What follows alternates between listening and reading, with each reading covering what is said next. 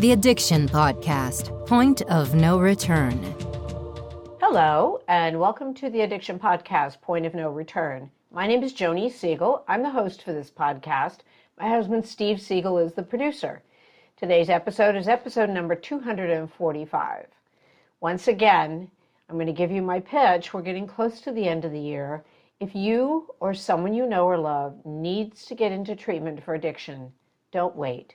Please do it now. Just a reminder to please subscribe to our podcast wherever you listen to podcasts, and also check out our YouTube channel if you haven't already, and give us a thumbs up and subscribe to our channel. Today, we have an interview with Constance Scharff. She is an internationally recognized speaker and author on the topics of addiction recovery and mental health. She most recently served Rock to Recovery, a music-based addiction and trauma treatment program, as Vice President of Business Development. You may recall, if you've been listening to our podcast, that we've interviewed a couple of musicians who are involved with Rock to Recovery, Wes Geer and Brandon Jordan. Previously, Dr. Scharff was Senior Addiction Research Fellow and Director of Addiction Research for a luxury addiction treatment center based in Malibu, California. Dr. Scharff's writing centers around using complementary health and contemplative practices to improve treatment outcomes. Her latest book, Rock to Recovery, Music as a Catalyst for Human Transformation, written with Rock to Recovery co-founder Wes Geer, describes the impact songwriting and performance has on mental health. Dr. Scharff regularly travels the world speaking, teaching, and advocating for compassionate health practices that destigmatize mental health problems. Without further ado, let's talk to Dr. Constance Scharff. Constance Scharff. Do I need to call you Dr. Scharff? Whatever you like. Okay. Well, Dr. Constance Scharff, thank you for being willing to be on the podcast today and sharing your story.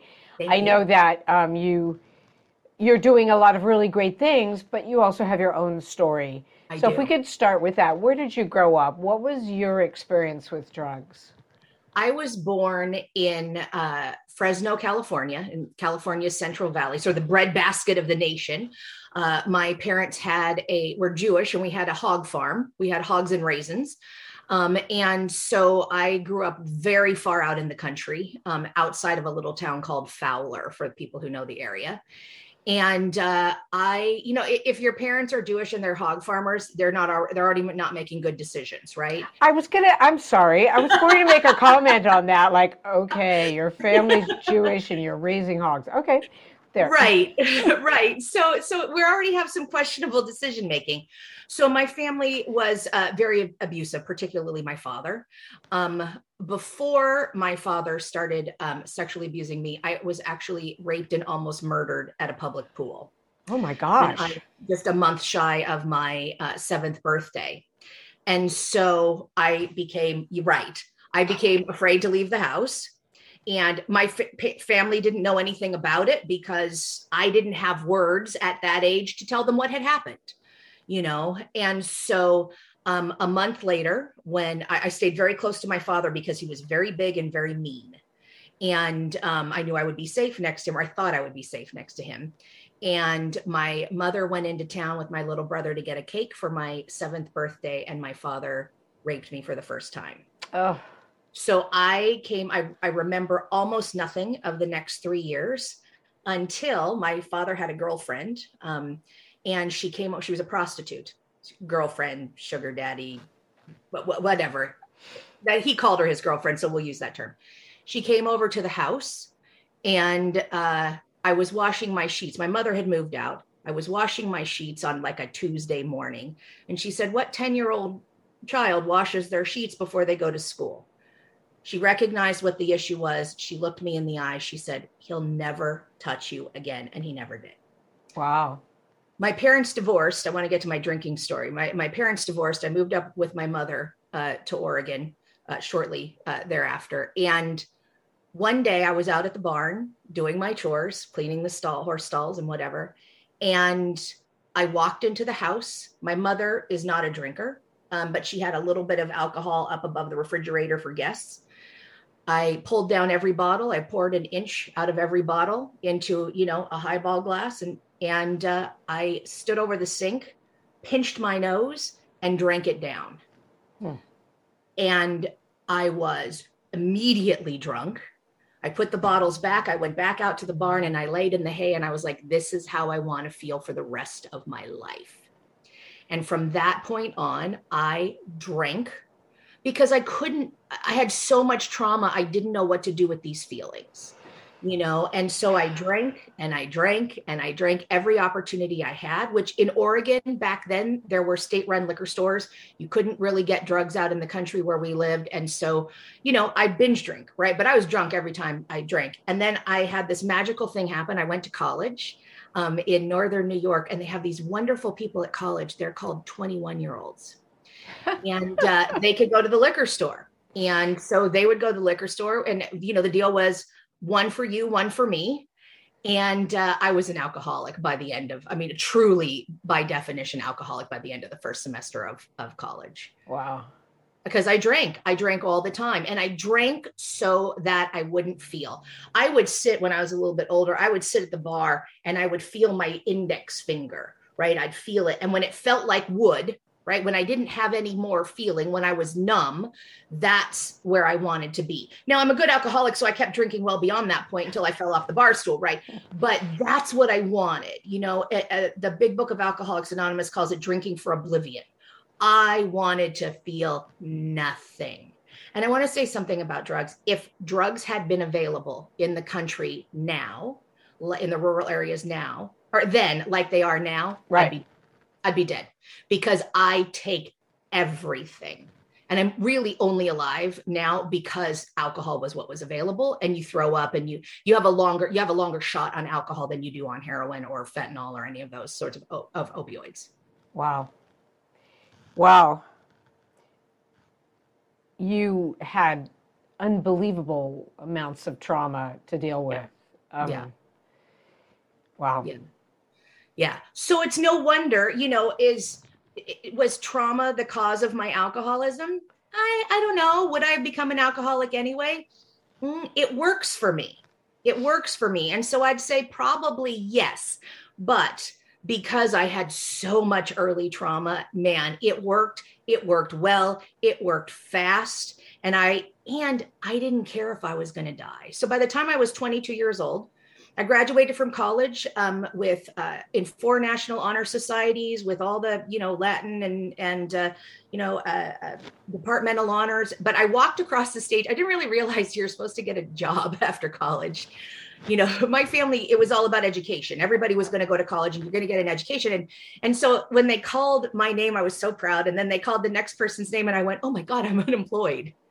Right. But I knew I was dying also. My liver and kidneys, 21, 22 years old, were giving out. So I just sort of went from temporary job to temporary job. I wasn't really good because I was drunk so much. I'd show up late for work, all that kind of stuff. So they'd keep me on because, right, if it's 6 or 8 weeks, it's not worth unless you're doing something really egregious, it's not worth firing you. And so that's what I did until I was 22 years old and everything changed. What changed? What happened there? I was working at an outdoor school and 2 things happened simultaneously. Number one, there was a guy there who was in a 12-step program. He wasn't really sober, but I didn't know that. All I knew is he didn't drink. He smoked a lot of marijuana. But he had been to rehab and he knew what 12-step programs were and he knew what sobriety was, even though he wasn't doing it. And I didn't know what the rules were. So to me, he was sober. The other thing happened is my father died very suddenly of a heart attack, literally just dropped dead one night. And that was the big shift for me. I didn't care if I died. I really didn't. There was so much pain from the trauma. I have such bad PTSD symptoms, especially at that point. I didn't care if I died. But when he died, I realized that I wasn't drinking at him, that I was an alcoholic, that I drank because I drank. He was a convenient excuse. But when he was dead, there was no more excuse. Interesting. Yeah. And I knew that. And because this guy was there, I started asking him about sobriety. And this very interesting thing happened to me. When I get really drunk, now I've been sober for over 23 years, but when I get really, really drunk, English is my mother tongue, but I stopped being able to speak English and I can only speak in Spanish. Oh my goodness. But Spanish is, but of course, I grew up with farm workers, so my Spanish is mediocre. It's okay, right? But evidently, when I'm drunk, my Spanish is beautiful. And so this guy didn't speak Spanish, but his girlfriend did. She'd been in the Peace Corps, and so she spoke Spanish. And so I'd say to her around our campfire, I'd say, I can't stop drinking, and can this guy help me? And she'd translate. And then in the morning, I'd be embarrassed, right? Because he's like, I don't speak Spanish. If you want help with your drinking, you got to speak to me in English, I was like, oops, right? So, he did a couple of things for me. Number one is he said, can you control your drinking, right? Can you just drink less? Can you moderate, right? To find out if I'm really an alcoholic or not. And so we were assigned to go, I worked, this is an outdoor school, and I worked in Lake George, New York, rural New York. But we were assigned to go to Massachusetts on the coast. And so, which I know nothing about marine, biology. But anyway, I ran away from a horseshoe crab because I thought it had legs. I didn't know it couldn't chase me, right? Foolish. Anyway, but ask me about bears. I know a lot about bears. So anyway, we had a beer budget. And so I was challenged to only drink, because I would have drunk the whole beer budget myself in the first night. I was challenged to drink only a 6-pack of beer a night.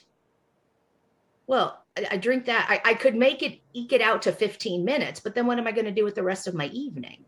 Right? First of all, I'm not drunk enough. And second of all, I have to talk to people and interact and, all those kinds of things. So that was failure number one. And then failure number two was when we left, I was driving out to another job out in rural Montana. And we got to Bemidji, Minnesota with my former workmates. And it was 6 days since I'd had a drink. And I left their facility in the middle of the night and I walked out to the nearest little store. I mean, in the night in Minnesota, right? And bought myself some beer.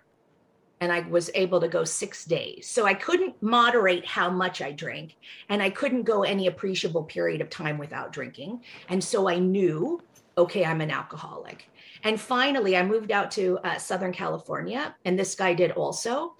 And he got sick of me because I'd show up at his house drunk and, not know where my car was, having driven 3 hours, through Los Angeles and Orange counties and whatever. And he said, listen, either get help or don't call me anymore. He was my only friend. I just moved to Los Angeles. And so I was like, I guess I'm going to go to a 12-step meeting. And that's what I did. Wow. Okay. So what was that like? Well, it was nuts because, I didn't know anything about 12-step meetings.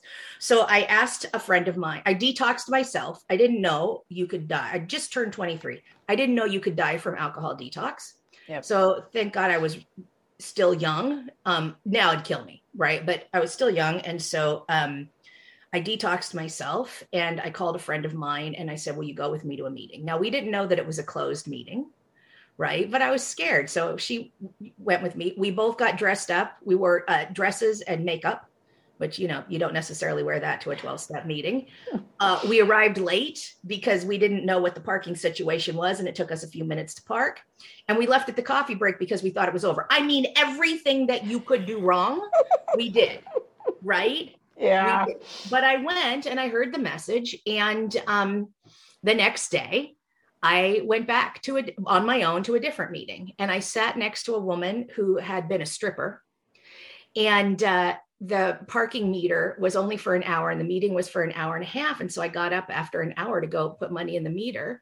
And she said, no, don't leave. And I said, well, I have to put money in the meter. I'm going to get a ticket. She said, you're going to get a ticket. Sit down. And because she knew I would leave that she's like, you're not going to go put money in the meter and come back. And I was like, yeah, that's true. And I did get a ticket. So it was the most expensive 12-step meeting I've ever been to. But also she became my sponsor because A, she understood me, and B, they said to me, find someone who has what you want. And I was like, well, she's the prettiest woman in the room. All the guys like her, like she's funny, she's outgoing, she's a lot of things that I'm not. And I was like, that's what I want. Because I thought that I'd get sober and magically, lose a bunch of weight and all the guys would like me and whatever. But I didn't realize that it was the trauma that was keeping me from that. And so what happened for me is I did what I was told. I really did what I was told in the 12-step rooms. But I wasn't able to get sober because what would happen is the trauma would come rushing in. And so after, 90 days, 6 months, I would have to drink again, because at that time, we're talking about the mid 90s, right? There wasn't good trauma treatment available. And so I started at that point, really a quest to learn how to be sober. And I was struck sober after 2.5 years of relapsing. A very good, very dear friend of mine, called me and said that I'd met in the 12-step rooms, said that he had liver cancer. And I couldn't come to his house if I wasn't clean because he was afraid that I'd take his drugs, which was never my deal, but those were his rules. Right. And I figured I could be I really adored this man. He was a best-selling novelist, and he encouraged me to write. He said, you're a writer and you write your books, And I figured I could be sober longer than he would live. I figured I could white knuckle it that long. From diagnosis to death was 5 months for him. And the last time I saw him, I was complaining, I was a newcomer. I was complaining about everything. I was complaining actually about traffic and bitching and moaning. And he pulled, because I went over to his house, 4 or 5 times a week. He pulled his oxygen mask off. He said, well, I'm dying.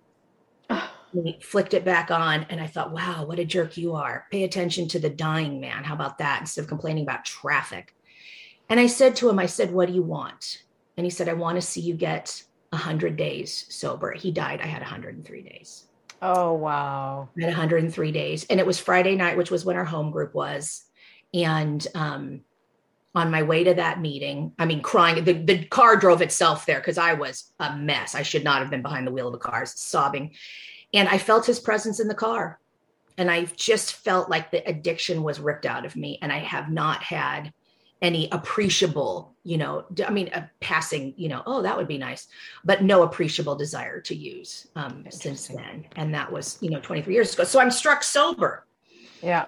But I have all this trauma response. Yeah. So what does a person do with that? Right. And that's really where I had this quest is, how does someone recover?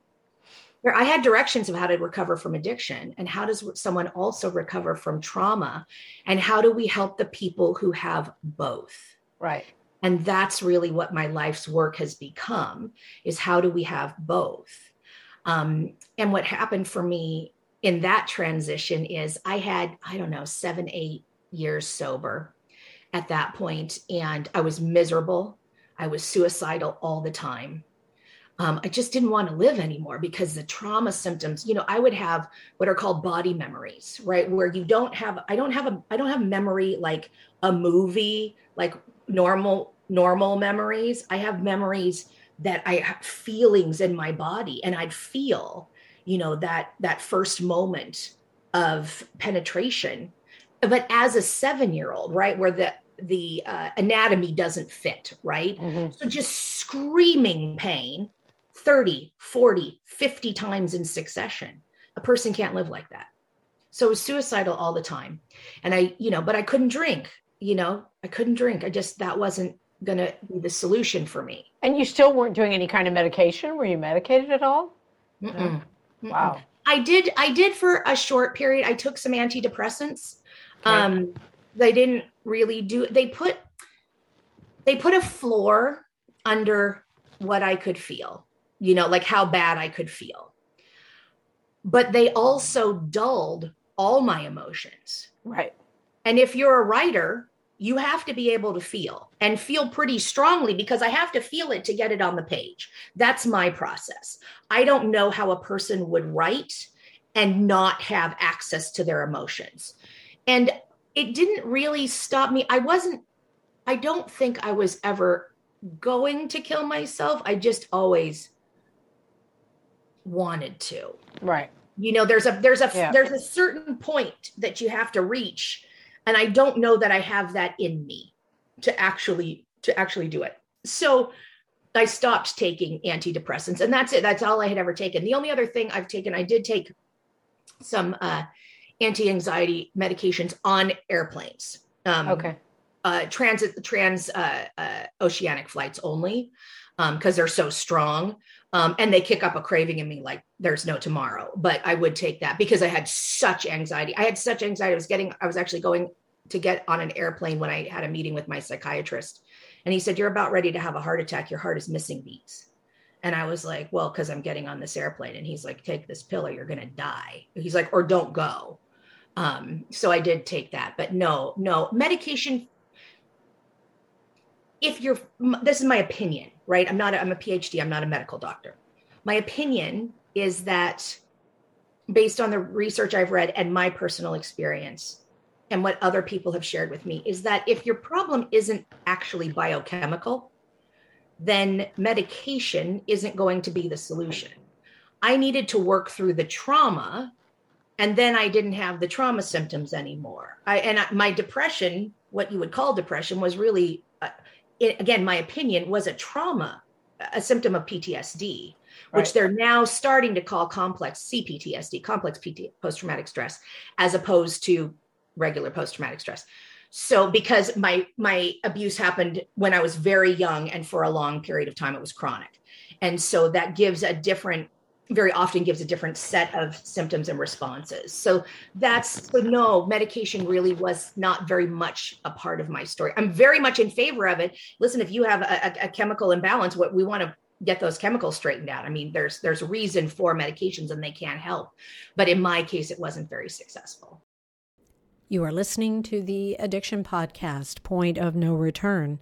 For more information on the podcast or to reach out if you have a story you would like to share with us, go to our Facebook page by the same name, or you can email us at theaddictionpodcast@yahoo.com, or go to our website, theaddictionpodcast.com, or call us at 727-314-7080. And please remember to subscribe to our podcast wherever you listen to podcasts and give us a 5-star review. Sometimes the hardest thing about getting someone into recovery is getting them to agree to treatment. Bobby Newman, a certified drug counselor with 30 years experience and an over 85% success rate as an interventionist, has created a series of 12 videos that you can use right now to learn every step to get your loved one to agree to treatment. Call 1-833-918-0008 today and say the word podcast to get a 10% discount. Or go to newmaninterventions.com and type in the word podcast for a 10% discount. This service comes with a free 1-hour consultation with Bobby. So I know you have more to your story, but fast forward how you got involved with Rock to Recovery. How did that come about? Right. So I was working for an addiction treatment facility in Malibu, California, one of the expensive, well-known ones. I was the director of research, and my job was to go all around the world and find the best complementary therapies that were available. Okay. To pair with traditional psychotherapy. So my passion is complementary therapies. And it happened because when I was 7-8 years sober, and in those 12-step meetings, the soldiers were coming back, the veterans were coming back from Iraq and Afghanistan, and they weren't getting sober, and many of them were killing themselves. And I thought, they all have trauma. I related to them through trauma. And I was like, there has to be something better. There has to be better treatment for us. I didn't get sober to be depressed and suicidal. They're not even getting sober and killing themselves. There has to be better treatment. And that's what I wanted to find. And so a friend of mine owned this treatment facility, and he said, come to work for me and find it. and we'll put it to work in our treatment facility. And that's how I wrote my first book, Ending Addiction for Good, with Richard Tate. Okay. So I was at this treatment facility, and I lived not anywhere near Malibu. And I would come in one day a year to do continuing education for the psychotherapists at the facility. And while I was having lunch, Sonny Mayo, whose story is in the Rock to Recovery book, walked in and he said, "Hey, doc, do you want to see my music session?"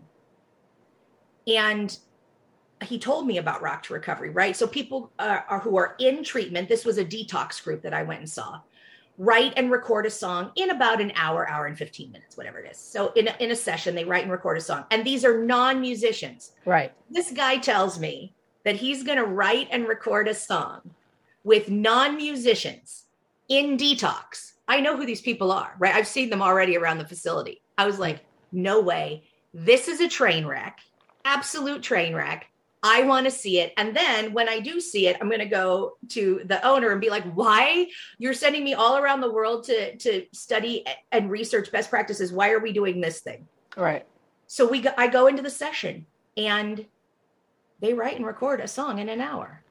Not only do they write and record a song in an hour, it's pretty good. I mean, they weren't going to win a Grammy, but they were engaged and they were involved and they left singing and they were happy. And I was like, what is this voodoo? And then the next morning I was flying out to go to the airport. But before that, I was going to give a lecture to the clients about addiction and recovery. And at the very high-end treatment centers, if you pay a lot of money, you get extra privileges. And one of the privileges you get at this place is you get to keep your phone. Well, Rock to Recovery has more than 21,000 songs now on SoundCloud. So the songs are uploaded to SoundCloud. The next morning, the different groups were sharing their songs with each other, right? So a guy would walk up, he's like, "Hey, did you hear the song by Raw Oysters?" That was the group I listened to. And the other guy was like, "No, did you hear the song by Folding Chair?"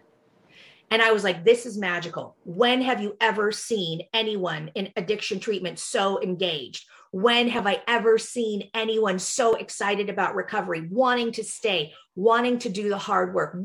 Never. And proud of what they'd accomplished. And so by the end of the year, I was involved with Rock to Recovery because what I found out was that they wanted a book written. They wanted a doctor to come on. Actually, Wes initially wanted medical research done, and Rock to Recovery is in the process of getting, actual research projects done on its programs. There are two different research teams that are working on that right now. But I was like, you don't want research. You want a popular press book, because listen, insurance is going to pay for or not pay for anything. It's going to fight paying for anything that it doesn't have to pay for. I was like, so you can do all the studies you want to show how effective it is. It's not going to change what insurance does. I said, write a popular press book, and we can tell the public about the magic of music, in particular of all the complementary therapies, and what music itself does. And so that's what we did. We wrote a book, Rock to Recovery. Wow. It's interesting. We've had Brandon Jordan on from Rock to Recovery, and we've had Wes Geer on. Yes. I don't know. You're telling us stuff that we haven't heard before, and it's fascinating. I mean, I'm a singer, so I grew up with music. Okay. My mom was an organist and directed the choir, sang in the choir, played the organ. And so music's always been a big part of my life. And when I very first heard, I think we interviewed Wes first, when I heard about it, I think, it really resonated with me, how that it makes total sense. But you explained it a little bit better, and I like that. I think that's amazing. Yeah. So here's the thing about music. I'm the science behind all of it, right? They're musicians. Everybody in Rock to Recovery, they're all musicians.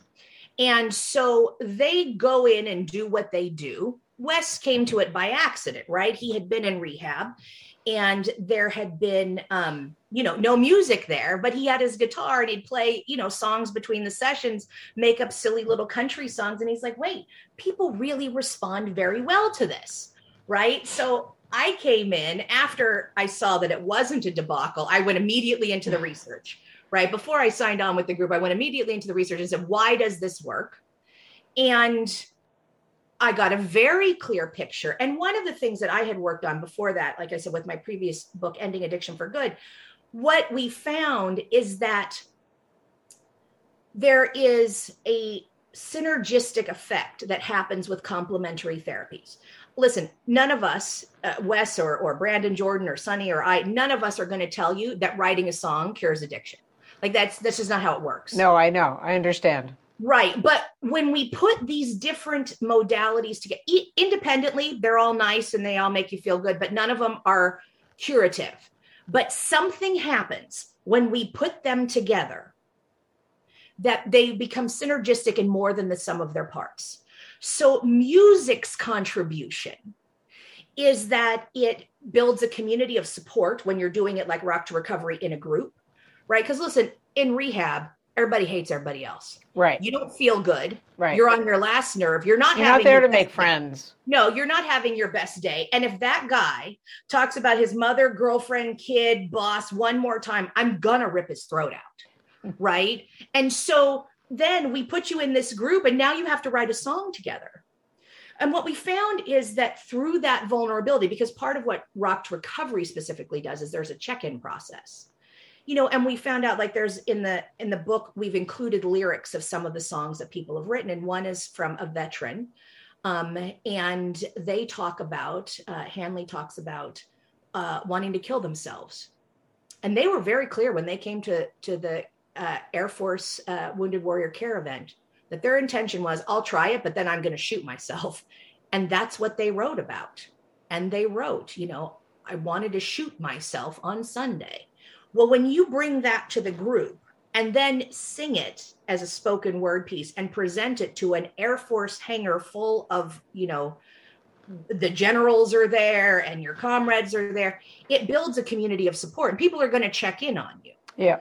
Right. And so that's something that's different about music. The other thing that music provides is it dumps serotonin, oxytocin, and dopamine into the brain. Mm-hmm. Yep.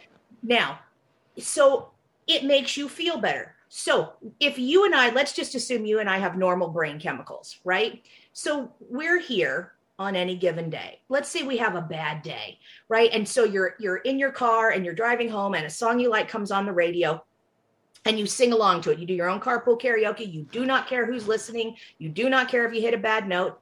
What happens?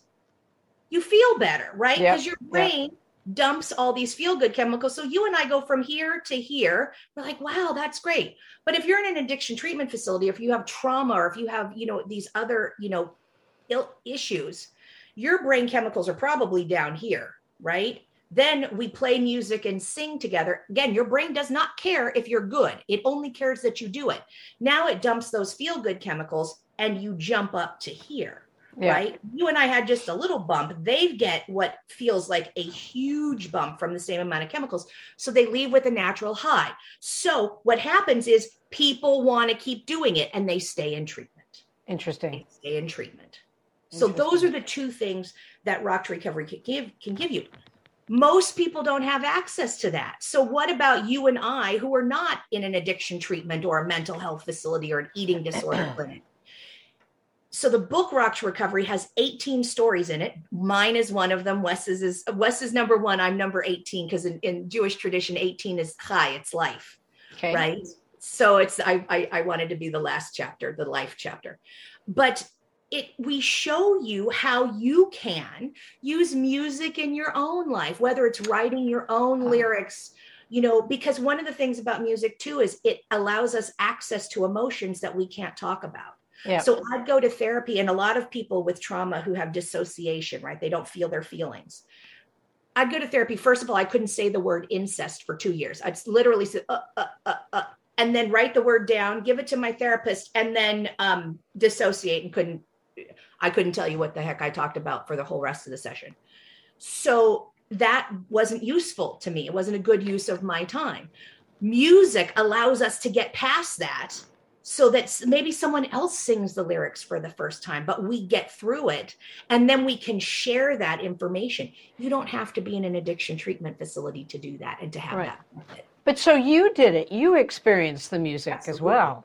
Absolutely. So one of the things, after I agreed to write the book. Yeah. And I went down to Southern California and had all these interviews set up. I met with almost all of the Rock to Recovery program administrators. I met with Wes, and then I interviewed a whole bunch of veterans and people with eating disorders and all sorts of different, people. And then I came back, and holding that space, doing those interviews and taking in people's stories really caused me to have a sort of a breakdown. And so I started writing songs like a Rock to Recovery session, actually sending them to Brandon Jordan. I was like, let me share these with you. And how can I, so we had our own sort of Rock to Recovery. And I also started doing a different kind of therapy, somatic experiencing, where I got into those feelings. So the combination of, again, none of these things on their own is tremendously effective. Right. With the somatic experiencing, with acupuncture, with the music programming, and with other things that I was doing. I also work with narrative, right? Changing your story. What's true? I don't believe most things are true with a capital T. Like water's wet, that might be truth with a capital T, right? Water, at least water in liquid form is wet. Water is ice, not so wet, So, but what are the little T's that I can pivot my life on? Right. And so one of them was that I was about 325 pounds when I started with Rock to Recovery. And it was pointed out to me that, it was because my father had said, I don't want to sleep with large women. Of course, I was neither large nor was I a woman. I was a child, but none of that made any sense. What I heard was get fat, get safe. And so I did, right? I wanted to be an immovable mound of flesh that you would either A, not notice, or B, not be able to do anything with. And it was pointed out to me as like, you get approached by predators all the time, no matter what weight you are. Oh, truth bomb. Honey, your weight doesn't have anything to do with whether or not someone wants to assault you. And I immediately, just my weight just went, woo, and I lost and have that 75 pounds in less than a year. And I've kept it off for, 3 years. Wow. So I work with narrative too, right? Yeah. So all of these things together, right? Now my life is different. And that's what I get to write about. I've been so afraid of men. And I write about this in my story in the book. I've been so afraid of men. And then I found myself on the red carpet. I'm the only woman in the middle of all the Rock to Recovery guys. There's 14, 15, 16 guys all around me. I'm literally in the center of the donut, right? And I was like, how did this happen? How did I get in the band? I'm not even a musician. How did I get there? Like, I don't know, Doc, but you're in the band and you're one of us. And, what is truth? Right? How does a non-musician get in the band? I don't know. But I'll tell you what, I go to a show, I walk backstage and people do not stop me, because I look like I belong there. I don't know. What is truth? So these are the things that we get to look at. And yeah, I did all these things and my life's different. I never imagined when I was getting sober, right? I finally got sober. I was 25 years old. I never imagined that I would live, first of all, to see 30. Nobody thought I'd live to see 30. I travel all over the world. I've been I said to myself, I really want to see the Sphinx. Please, God, send a conference in Egypt. And not 3 months later, a conference gets posted in Cairo. And wow. And so my boss paid me to go see the Sphinx. I love it. Right. And I got to go and speak to people in the Middle East who don't necessarily have access to good mental health services. What do good mental health services look like? And what can you do? At that time, Syrian refugees were flooding into Europe. And I was like, help us. We need Arabic speaking, culturally competent psychotherapists in Europe to help with these refugees. Yeah. I got to do that. Who gets to do that? A drunk like me? I used to get so drunk. First of all, I never smoked, but someone would light a cigarette for me and I couldn't even hold it in my mouth. It would just fall out and I'd just watch it on the ground because I was so drunk I couldn't bend over. right? To pick it up. I'd fall down. I mean, I'm going to be 50 years old. I've written books that have won awards. I've written an Amazon bestseller. I travel the world. I have wonderful friends. I have an amazing life. A drunk like me should not have that. And that's why I'm so passionate about complementary therapies, because I'm like, healing is possible. You do not have to suffer. Yep. Do not have to suffer. And we give you step-by-step instructions on how to use music to help improve your life in the book. I think that's wonderful. Absolutely wonderful. Is the book available on Amazon? Everywhere books are sold. Yeah, it's ebook, paperback, and in probably right after Thanksgiving will be audiobook as well. That's awesome. Constance, thank you for telling your story today. It's a great story. I love the whole tie-in with Rock to Recovery. We have my husband and I, we just have such affinity for the idea of using music and aesthetics to help people in recovery. And you've really added a whole other chapter to that. I really appreciate it. Well, thank you so much for having me. Like I said, the book is on Amazon and anywhere books are sold. You rock. You rocked to recovery, but you rock. Well, you're pretty rad too. Thanks. Wow, quite the story. I hate stories about child abuse. It just makes me a little bit ill. Makes me a lot ill, actually. But here's the thing. She eventually got clean and sober, and music and Rock to Recovery helped her with that. So that's huge. Again, the book is called Rock to Recovery, and you should check it out on Amazon, because if you're in recovery and you're struggling, you just might find that music could help you, even if you've never touched an instrument or sang a note in your life. You can do it. So check it out. If you need to get into treatment, or you know somebody that needs to get into treatment, please reach out. There's so many resources out there for you. But just don't wait, because waiting is never a good idea. We will have another interview coming up that my husband is super excited about. So stay tuned. We will talk to you soon. You have been listening to the Addiction Podcast, Point of No Return. For more information, reach out to us on Facebook or go to www.theaddictionpodcast.com. Our email is theaddictionpodcast@yahoo.com.